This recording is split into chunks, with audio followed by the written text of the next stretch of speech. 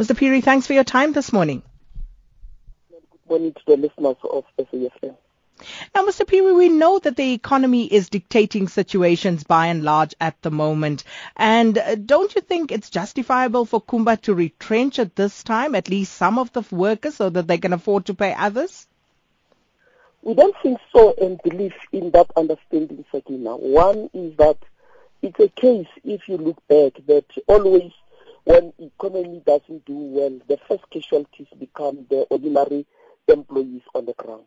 And that is so disturbing, especially when we receive this notice by Kumba that it intends to retrench almost 4,000 employees. Now, we are trying to unpack what does 4,000 means as the National Union of Mine Workers. At the most, a mine worker will take care of family, which will mean the extended family and the immediate family, at the most 10. And if you multiply this 10 by 4,000 to be retrenched, actually we are talking about 40,000 of employees who at the end of the day, the families might be without bread on the table. And this concerns us because most of these employees, some of them, they don't have any type of capacity given to them by the employees. Then it means since they were employed by the mines, the only job that they know is to do the mining. Now, if these people are being retrenched and are not being reskilled, where are you putting these people, especially on the high number of unemployment that we have in the country? So I think it's an unacceptable situation that we find ourselves in. But the most critical issue is that the timing where these people had to be retrenched, at the same time when you've got this new tax law that is on the edge to be introduced. Now, on the other side, the employers are serving notice to retrench employees, while on the other side, there's this tax law. While the unions encourage employees not to leave the workers, this becomes the most difficult situation that the members find themselves in, because they are not sure of their pension fund or provident fund money. On the other side, have been served with Section 189 to be dismissed.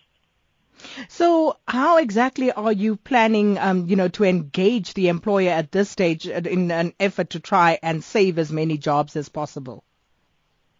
Legally, the Labour Relations Act provides the provision that immediately when the employer intends to, dismiss or plan to dismiss certain number of employees, then the company must refer this matter in terms of Section 189A and B to CCMA for facilitation. Where we are sitting now, the matter has been referred to CCMA, and I'm speaking with the information one received yesterday that the first sit-down meeting will be sitting on the 10th of February. And I think this is where we will be taking anger of the employees and our position to the employer to say, give us your plan as to how are you going to take care of this employee, because this employee made Kumba what Kumba is today.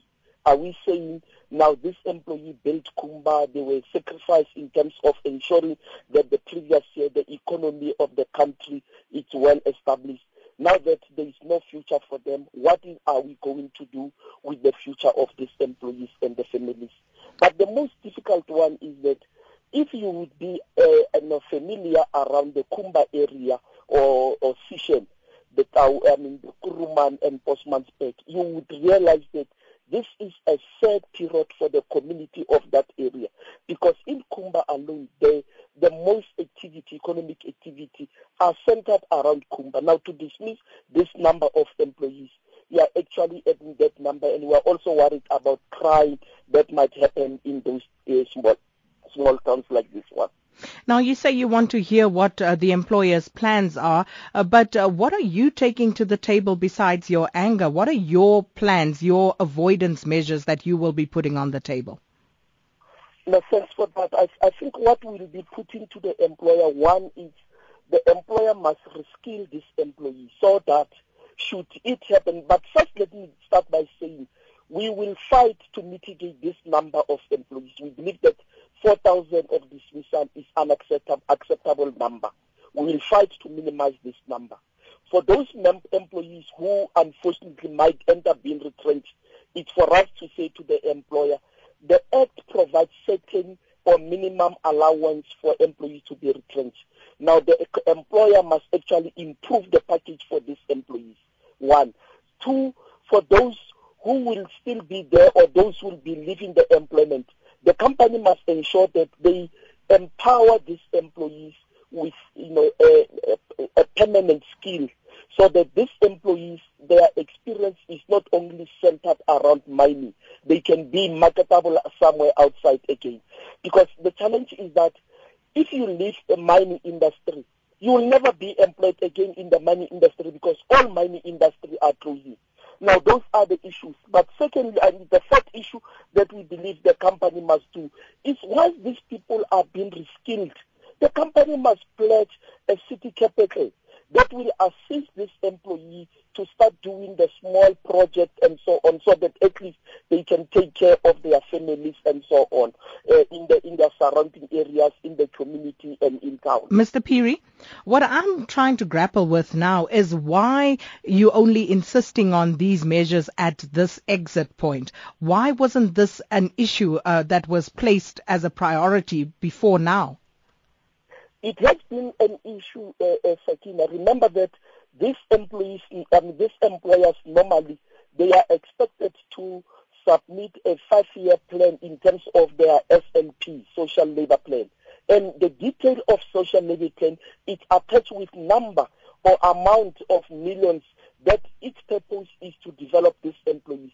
I think the first issue is the company to give us a data as to, from these employees that will be phased out, how many have been developed or trained?